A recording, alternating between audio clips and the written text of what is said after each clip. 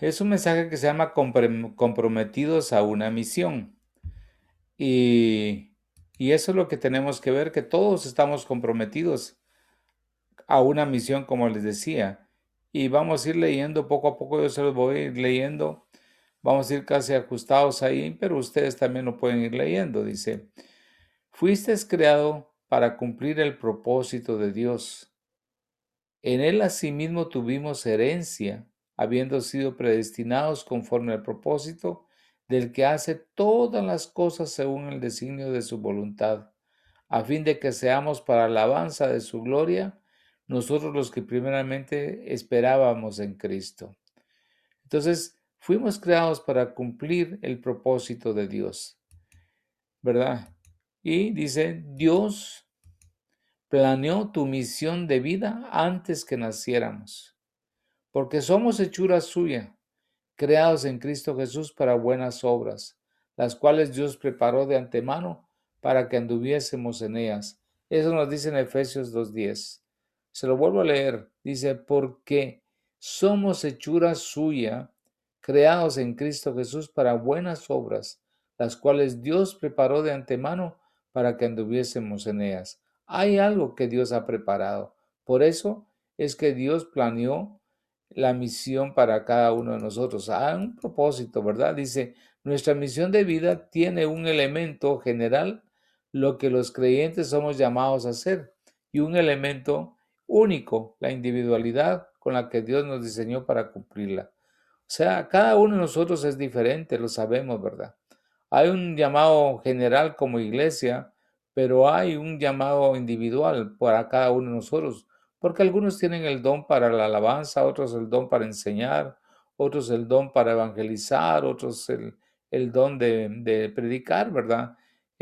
Los dones, o sea, Dios sabe qué es lo que le da a cada uno de nosotros, por eso hay una individualidad de acuerdo a lo que Dios nos ha dado.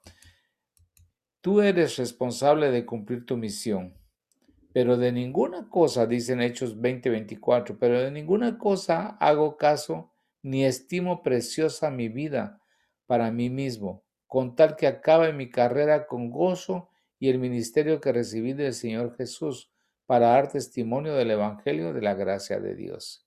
Mire, pero de ninguna cosa hago caso ni estimo preciosa mi vida para mí mismo, con tal que acabe mi carrera con gozo y el ministerio que recibí del Señor Jesús para dar testimonio del Evangelio de la gracia de Dios. Por muy difícil que tengamos las situaciones que son apremiantes, por ejemplo, nuestro hermano Yesid en Venezuela, es una situación muy diferente a la que vivimos en México, en Guatemala, en Colombia o aquí en Canadá.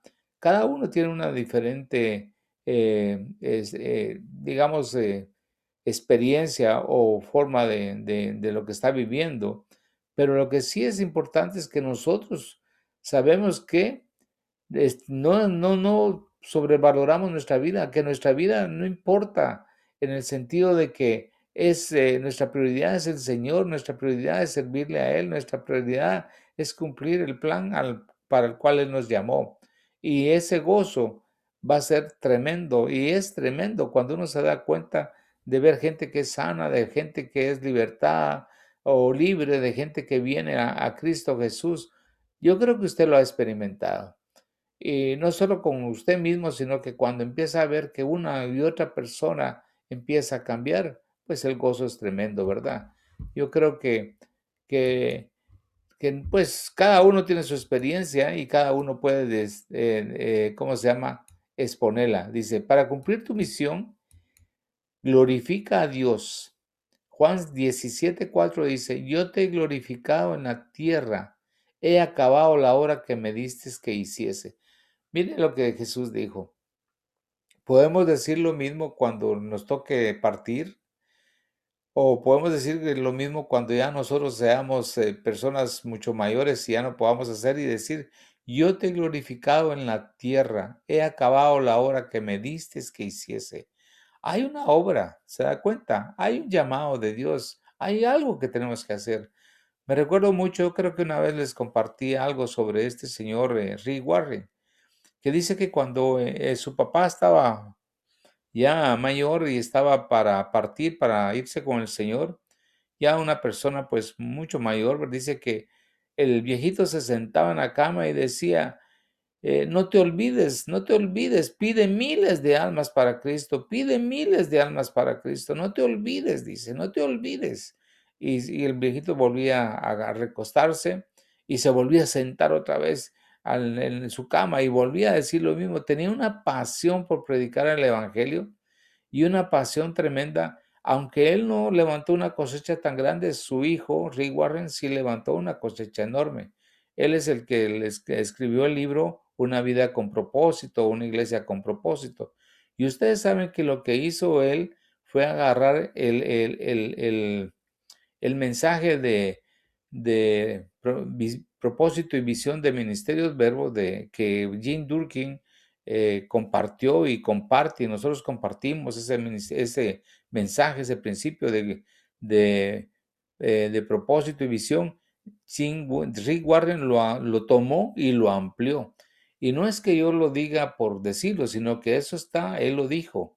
Él dijo, yo agarré esto y amplié todo este mensaje y él lo especifica, ¿cómo se llama? Lo habla muy fuertemente en su libro de propósito, una iglesia con propósito. Bien, pues eso es lo que pasa aquí. Qué bonito es decir uno cuando uno ya vaya a partir con el Señor o cuando uno ya partió o está en ese momento difícil, decir uno, Señor, he acabado la hora que me diste que hiciese. Yo quisiera llegar a ese momento de poder decir, Señor, hasta el final. Señor, hice lo que tú me dijiste, espero hacerlo. Lo que nosotros esperamos en lo que estoy compartiendo es que te comprometas el resto de tu vida a descubrir y cumplir la misión para que Dios te ha creado, usando tu tiempo, tus talentos y tus posesiones para la extensión de su reino y siendo enviado en bendición por tus líderes a donde Él te lleve y sin importar lo que cueste. Como tú me enviaste al mundo, así yo les he enviado al mundo, dice Juan 17:18. Mire, tiene que poner su tiempo, sus talentos y posesiones. Recuerdo que una vez había un muchacho que yo lo tenía en la iglesia en el hogar y él pues tenía un buen trabajo profesional, estaba muy cómodo, estaba muy feliz con todo lo que tenía. Y yo le dije, mira, qué bueno, yo quisiera que te metas a los cursos, que te equipes y que te prepares, porque un día pues Dios tiene planes, es lo mismo que estamos hablando. Y él me dijo, no, no, no, yo sí no, me dijo. Yo no quiero ni estoy dispuesto a dar lo que tengo, ni a dar ni mi tiempo, ni mis posesiones, dijo. No, le dije, tus posesiones nadie te la está pidiendo, pero sí, lo que Dios quiere es tu tiempo. Aún a veces Dios le pide a uno sus cosas, pero también tienes talentos, eres un profesional, sabes de esto, puedes impartir. No, dijo, no, no, yo eso no quiero. Bueno, dije, y así se quedó y nunca desarrolló lo que Dios le había dado, ni siquiera se pensó en descubrirlo. Así que, como introducción a eso, vamos ahora a descubrir la misión que hay para tu vida. Para descubrir tu misión en este mundo debes entender primero el propósito de Dios al crearnos, ¿ok? El propósito de Dios al crearnos. La misión de Jesús al venir a la tierra. Vamos a verla, dice, el propósito de Dios al crearnos, fuimos creados para la gloria de Dios, porque a Él y por Él y para Él son todas las cosas. A Él sea la gloria por los siglos. Amén. Romanos 11:36 lo dice. Mire, porque de Él y por Él y para Él son todas las cosas. A Él sea la gloria por los siglos de los siglos. O sea, el propósito de nosotros es darle gloria a Dios en todo lo que hagamos. No es agarrarnos la gloria. No, el propósito no es tomar una nación, una ciudad y evangelizarla. No, claro que podemos hacerlo. Claro que sí, pero lo vamos a hacer para darle la gloria a Dios, no para obtener yo la fama, ni para que digan qué buen predicador, qué tremendo hombre, qué tremendo ministerio, que no, no, no. La gloria es para Dios porque Él es el que nos da el equipamiento, nos da los dones, nos da todo para que nosotros digamos, por gracia de Dios, he recibido esto y para Él es la gloria, porque de Él y por Él y para Él son todas las cosas. Todos los llamados de mi nombre, para gloria mía los he creado, los formé y los hice, dice Isaías 43, 7. Todos los llamados de mi nombre, para gloria mía los he creado y los formé y los hice. Este pueblo he creado para mí, mis alabanzas publicará, Isaías 43, 21. Mis alabanzas publicará. Mire qué tremendos versículos, ¿verdad? Segundo punto es, fuimos creados para tener una relación íntima con Dios. Mire, hermanos, ¿cuántas veces nosotros desaprovechamos esa relación cercana con Él, esa intimidad? El domingo que compartí les hablaba por qué necesitamos acercarnos al Espíritu Santo, por qué necesitamos del Espíritu Santo. Fue una prédica breve, pero tenía mucho, creo yo, para que nosotros nos demos cuenta la necesidad que tenemos de intimidar con Dios, de acercarnos, de conocerle, porque Él ya nos conoce a nosotros, pero nosotros necesitamos conocerle a Él. Dice en Génesis 1:26, entonces dijo Dios, hagamos al hombre a nuestra imagen conforme a nuestra semejanza. Entonces, si tenemos esa semejanza a Dios, pues tenemos que ver que estrechar la relación con Él, ¿verdad? Fiel es Dios por el cual fuisteis llamados a la comunión con su Hijo, Jesucristo nuestro Señor. Primera de Corintios 1:9. Todas las citas bíblicas que hay en esto es tremendo. Es tremendo. Está Dios hablándonos, respaldándonos a que tengamos esa comunión con su Hijo Jesucristo. Dice en 1 Juan 1:3, lo que hemos visto y oído, esto os anunciamos para que también vosotros tengáis comunión con nosotros y vuestra comunión verdaderamente es con el Padre y con su Hijo Jesucristo. Mire, a mí me gusta mucho este versículo, como también el que está en Juan 3, 11, que dice, lo que hemos visto y oído, eso os anunciamos para que también vosotros tengáis comunión con nosotros. Es lo mismo, lo que estoy leyendo aquí en 1 Juan 1:3 es casi lo mismo que Jesús le dijo a Nicodemo, que dice, lo que nosotros hemos visto, oído, eso testificamos. Entonces aquí está hablándonos que eso mismo están anunciando ellos para que nosotros tengamos comunión, ¿verdad? Con el Padre y con el Hijo, con su Hijo Jesucristo. Entonces eso es lo que tenemos que hacer. Hay una misión, hay un propósito, hay un plan de Dios. Ya que nosotros tenemos esa comunión con el Padre y con el Hijo, y somos templo del Espíritu Santo, ¿por qué nosotros no vamos a anunciarlo a todas las personas que conocemos, a nuestros familiares, amigos? Tenemos que anunciar. ¿Se da cuenta que hay un plan, hay un propósito para usted? No piense de que usted no puede hacerlo. Tiene que hacerlo, puede hacerlo, porque Dios se reveló a su corazón, se reveló a usted, pero no para que se quede callado y diga, no, yo me quedo solo con Dios y no voy a hablar de Él. No, es para que nosotros lo demos a conocer. Fuimos creados para ser como Jesús. Dice Romanos 8:29, porque a los que antes conoció también los predestinó para que fuesen hechos conforme a la imagen de su Hijo, para que Él sea el primogénito entre muchos hermanos. O sea, la imagen de su Hijo. Y si nosotros fuimos creados a la imagen de Dios, hermanos, ¿por qué no tener esa intimidad con Él? ¿Por qué no buscar esa intimidad para escuchar su voz y hacer lo que Él nos pide que hagamos? Él dice en 1 Corintios 15, 47 al 49, el primer hombre es de la tierra terrenal. El segundo hombre, que es el Señor, es del cielo. ¿Cuál es el terrenal? Tales también los terrenales, y cuál el celestial, tales también los celestiales. Así, como hemos traído la imagen del terrenal, traeremos también la imagen del celestial. O sea, un tiempo, ¿verdad? éramos nosotros demasiado carnales, pero ahora nosotros traemos de la imagen celestial, traeremos también la imagen del celestial. O sea, Cristo tiene que reflejarse en cada uno de nosotros. Vamos a seguir. Cuarto punto, fuimos creados para servir a sus propósitos. Dice Efesios 2:10, porque somos hechura suya, creados en Cristo Jesús para buenas obras, las cuales Dios preparó de antemano para que anduviésemos en ellas. O sea, andemos en las buenas obras de Dios. Ahí vamos viendo poco a poco el plan que Dios tiene para ti, ¿verdad? Lo estás viendo, espero que sí.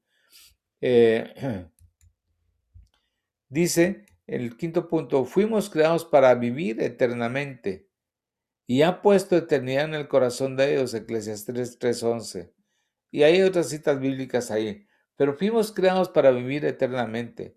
Entonces, nosotros somos espíritu eterno creado por Dios para darle gloria a Dios. Somos un espíritu que vive dentro de este cuerpo. No somos un cuerpo con un espíritu. Nosotros somos un ser espiritual.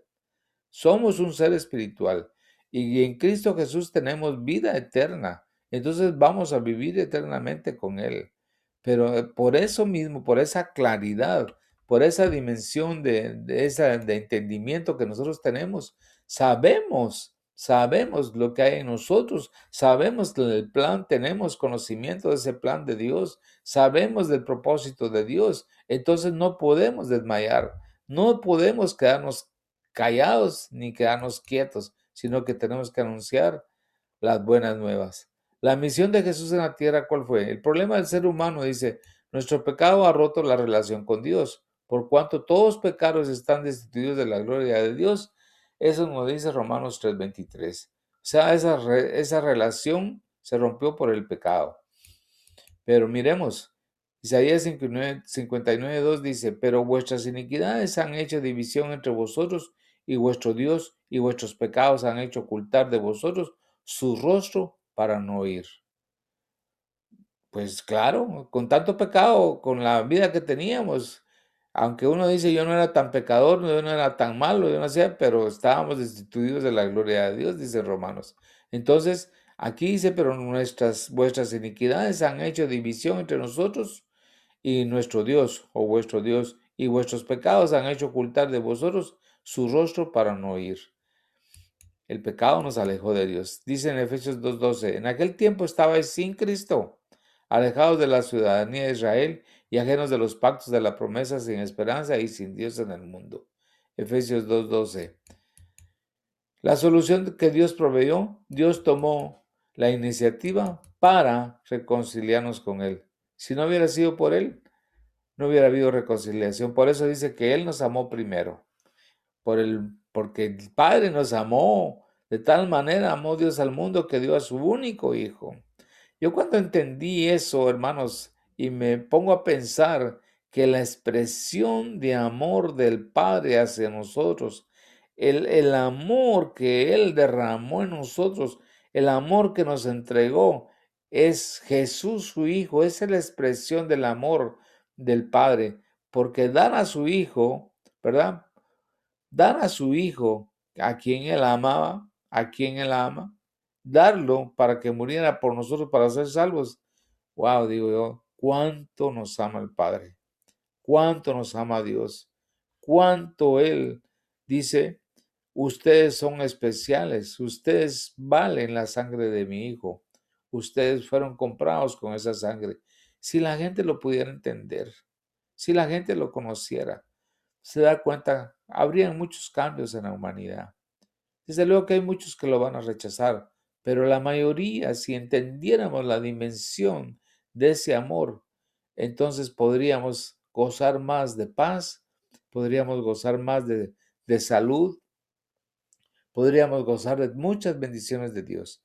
Yo les animo y les digo nuevamente, no podemos callarnos, tenemos que hablar las grandes cosas de Dios. Juan 3:16 lo dice, mire, porque de tal manera amó Dios al mundo que ha dado a su Hijo unigénito, para que todo aquel que en Él crea no se pierda, mas tenga vida eterna.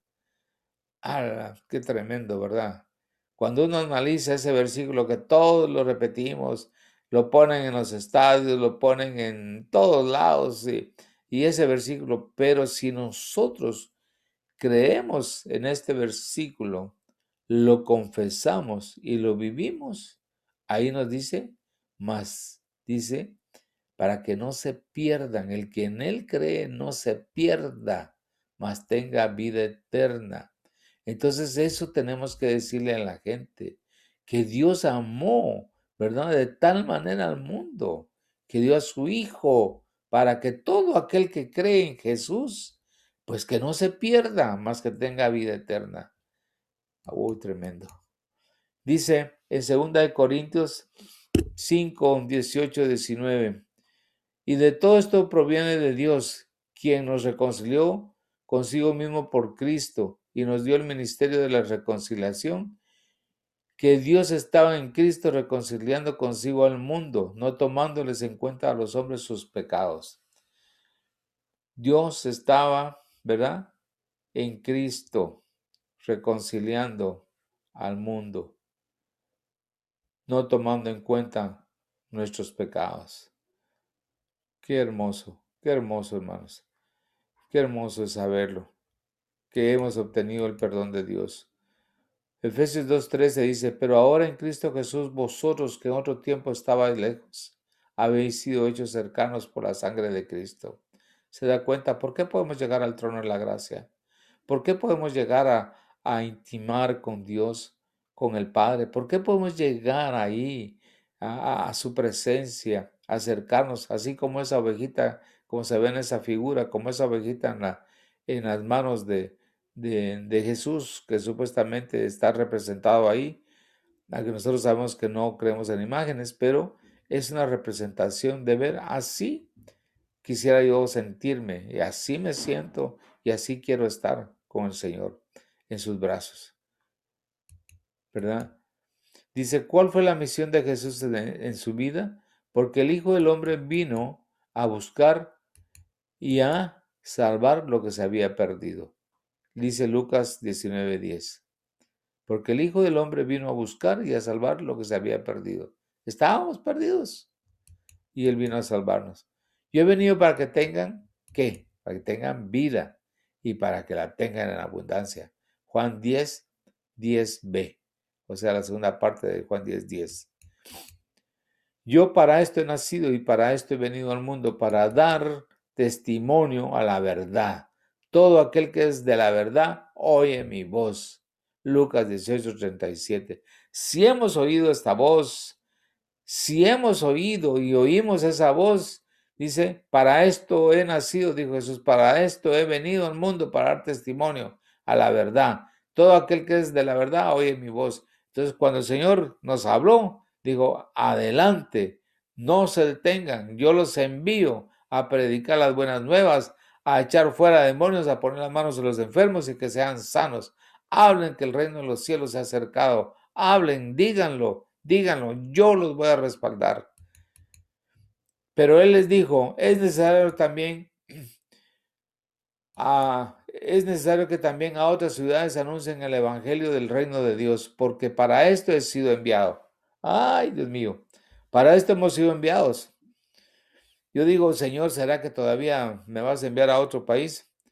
No lo sé, ¿verdad? Pero si Él quiere enviarlo, con Arlina estamos dispuestos a ir a otro lugar. Para mientras nos tiene aquí en Canadá, pero si el Señor dice de repente se van y de repente viene y dice que Rengar te vas para acá o Christian te vas para allá, estos están con las maletas hechas. En cualquier momento dicen yo me voy para allá y me dejan a mí otra vez aquí en Canadá, ¿verdad? Dice tú fuiste el que viniste a Canadá, pero nosotros vamos a ir a otros lugares y ellos están dispuestos a ir a otros lugares. Ahora pregunto, ¿y tú? ¿Estás dispuesto a ir a otro lugar? Bueno. Yo, dice, la luz he venido al mundo para que todo aquel que cree en mí no permanezca en tinieblas. O sea, no estamos en tinieblas. Juan 12:46. Después que Juan fue encarcelado, Jesús vino a Galilea predicando el evangelio del reino de Dios, diciendo, el tiempo se ha cumplido y el reino de Dios se ha acercado. Arrepentidos y creer en el Evangelio. ¿Cómo oirán si no hay quien les predique, verdad? Y tú puedes predicar. Todos podemos predicar. A mí me gusta ese término ahora que le puse ahí, iglesia en tu hogar. O sea, ya no es vamos a la iglesia, vamos el domingo a la iglesia, vamos el domingo a la iglesia, vamos el lunes, vamos el martes. No, no. Hoy la iglesia está en tu casa. El Señor está fortaleciéndote. Entonces dice, entonces, ¿cómo voy a ir a predicar? Ah, pues por medio de todos estos medios virtuales que hay, el teléfono, la computadora, el Zoom, el Telegram, el WhatsApp, todo ese montón de cosas. Hay tanto para hacerlo. Y aún todavía personalmente podemos hacerlo. Después que subió al monte y llamó a los que él quiso, y vinieron a él y estableció 12 para que estuviesen con él y para enviarlos a predicar y que tuviesen autoridad para sanar enfermedades y echar fuera demonios. Mire, eso lo hizo para los discípulos, ¿verdad?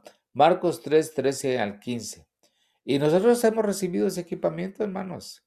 Hemos recibido, y por eso les hablo de este mensaje. Me gustó, me gusta. Y es de refrescárselos a todos, que hay un plan, un propósito, que nosotros no estamos solo para recibir y seguir enriqueciéndonos en conocimiento y todo. No, no, tenemos que hacer algo. Mire, los tiempos que estamos viviendo no son fáciles.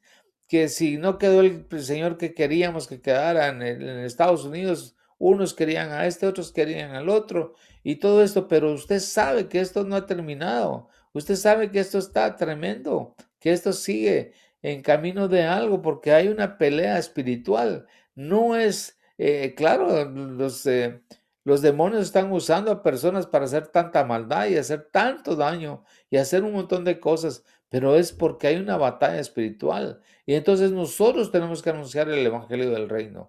Tenemos que dar a conocer. ¿Por qué la misión de Jesús debe importarnos? 10 factores que pueden motivarte. Vamos a ver esos 10 factores. Si quieres ser como Jesús, tu misión de vida debe incluir su misión. No es la mía, es la de Él. Como tú me enviaste al mundo, así yo los he enviado al mundo. Juan 17, 18. 2. Jesús espera que continúes con su misión en el mundo. Mira, Dios espera que continuemos con su misión.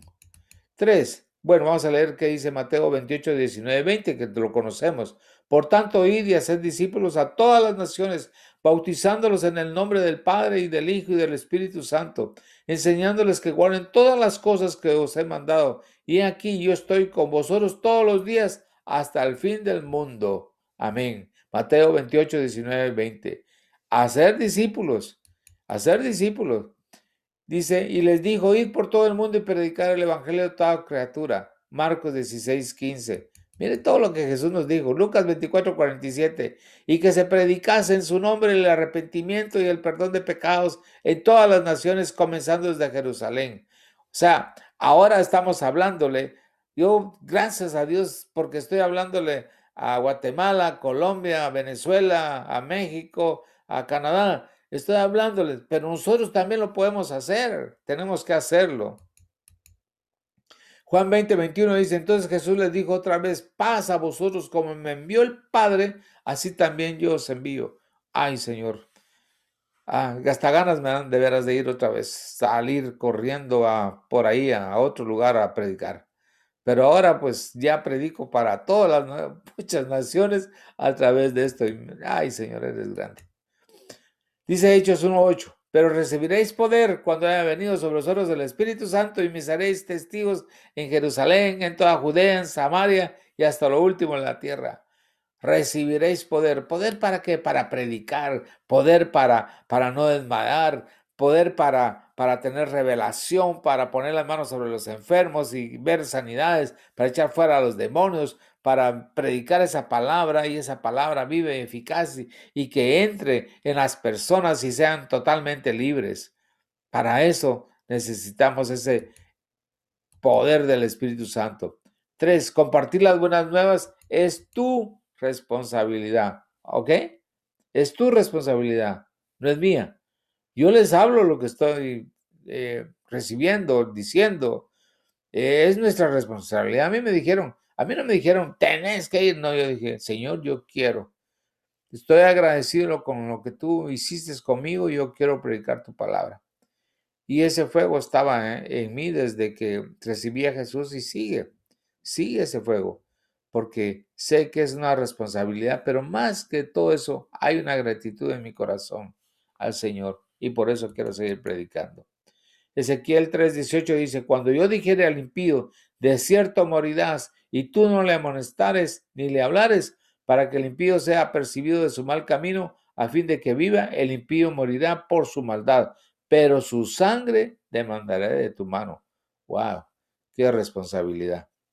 Si yo veo a alguien y no le hablo del Señor Jesús y veo que está en camino de muerte y no le hablo del Señor Jesús, a mí me queda esa responsabilidad, ese cargo de conciencia. 1 Corintios 9:16 dice, pues si anuncio el Evangelio, no tengo por qué gloriarme, porque me es impuesta necesidad y ay de mí si no anunciar el Evangelio. Mire lo que dice Pablo, tremendo. Ay de mí si no anunciar el Evangelio. Si soy cristiano, anunciar el Evangelio del Reino no es opcional. Ajá, aquí no es aquello, pues no, de repente sí lo hago, no, tal vez no. Como no es obligatorio, sí, aquí el Señor Jesús está diciendo, vayan y prediquen, vayan y háganlo, vayan y háganlo, vayan y háganlo. Eso es lo que nos dice. Cuarto punto, compartir las buenas nuevas es un privilegio. Amén.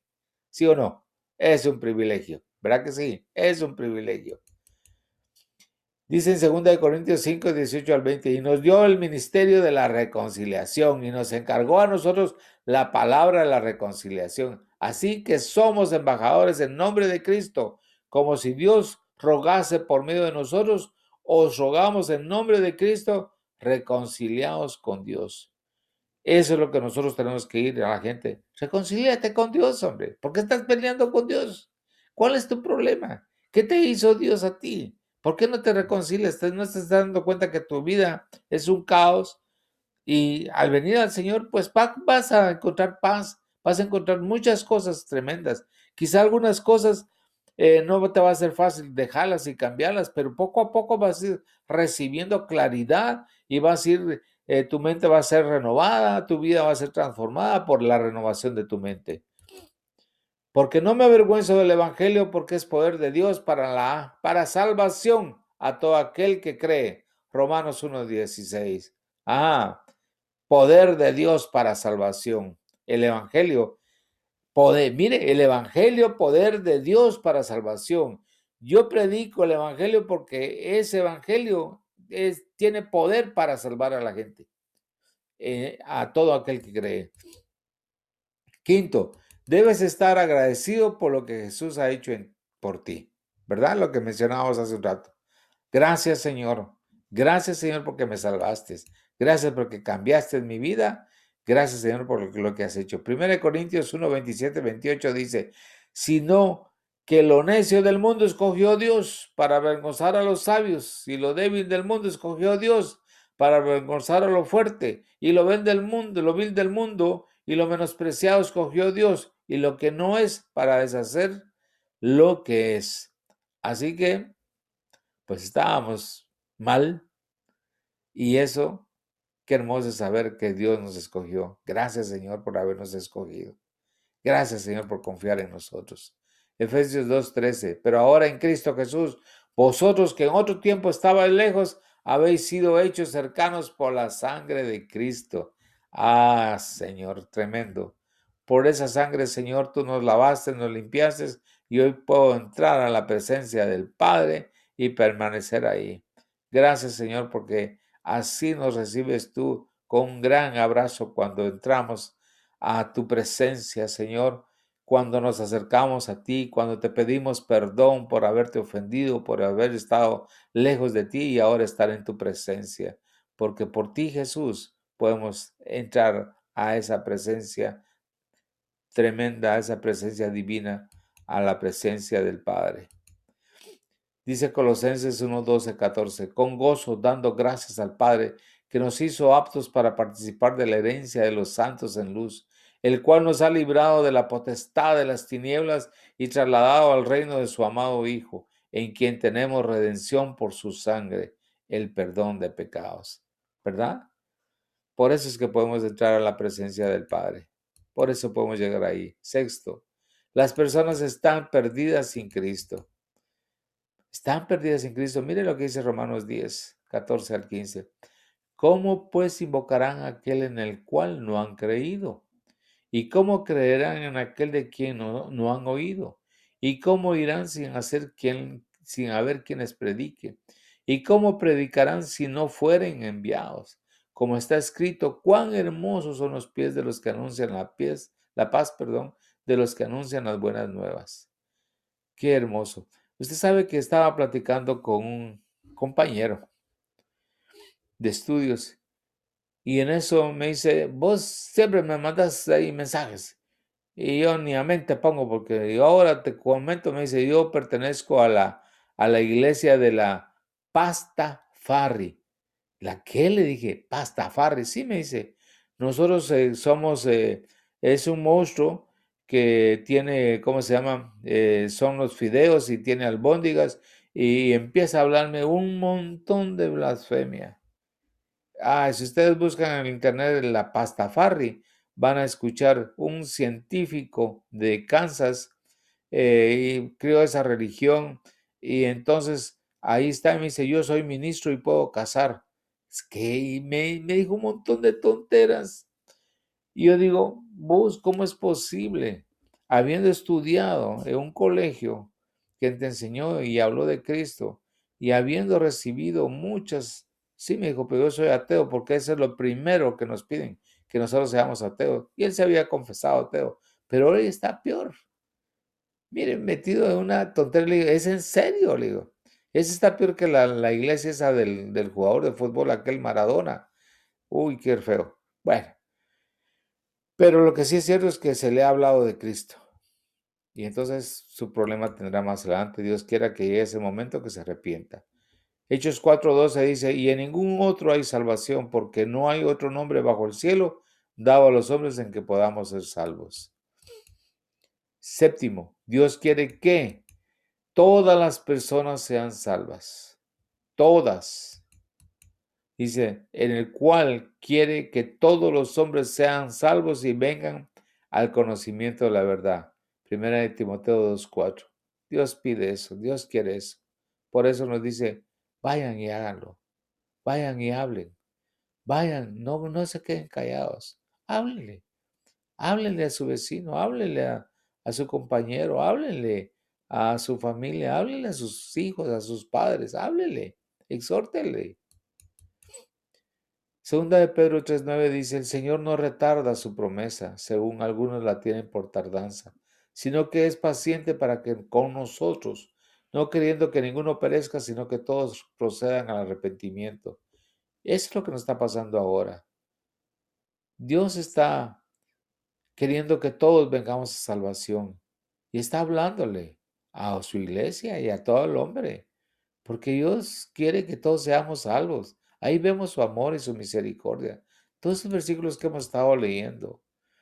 El octavo dice, serás recompensado, habrá una corona de justicia para ti.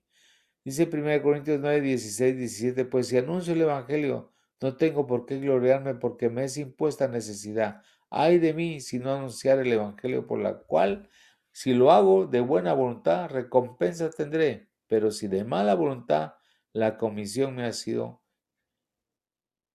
pero si de mala voluntad, la comisión me ha sido encomendada.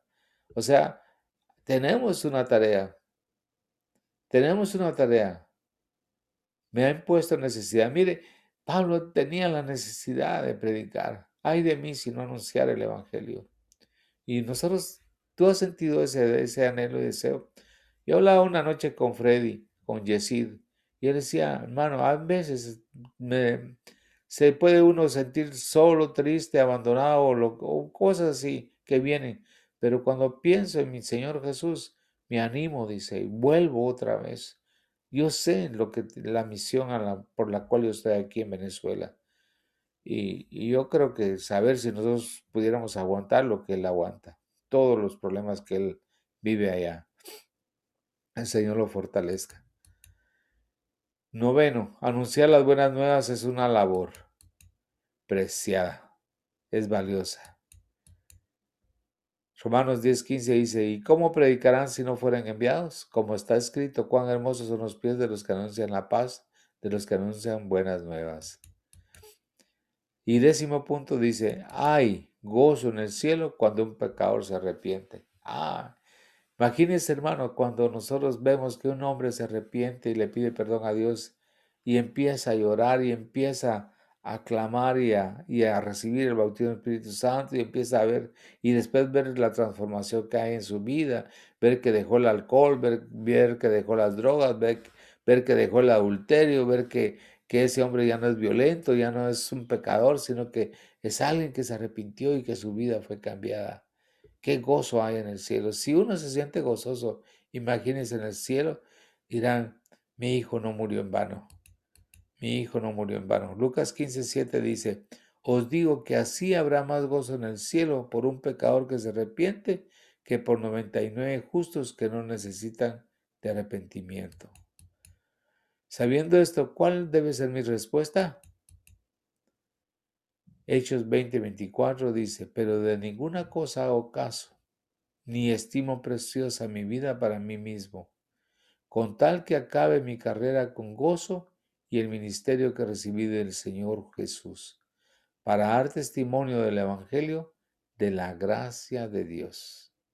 Hechos 20:24, ahí está. Qué hermoso, Señor. Amén, amén, amén, amén.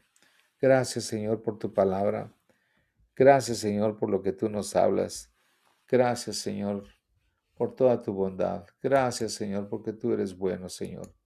Gracias, Jesús.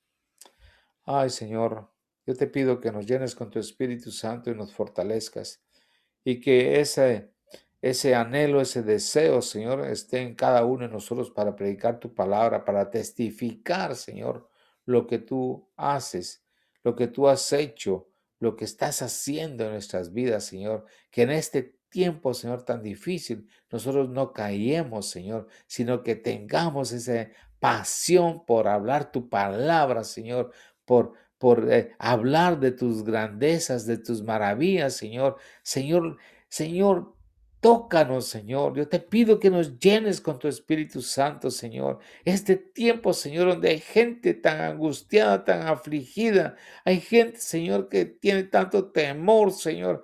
Hay gente que tiene miedo a la muerte, Señor, porque no conocen a Jesús, no saben que si uno como cristiano llegara a fallecer, sabe uno a dónde va a ir, pero ellos no saben, Señor, no saben a dónde van a ir y tienen temores porque saben que no están bien, pero cuando uno está entendido que tú, Jesús, derramaste tu sangre por nosotros y sabemos que vamos a tener un tiempo contigo eternamente, Señor, nosotros nos gozamos, Señor, pero no queremos, Señor, ser egoístas, sino que queremos compartir esas buenas nuevas, Señor, a todas las personas que no te conocen. Ayúdanos, Padre. Envíanos, Señor, ya nos has enviado.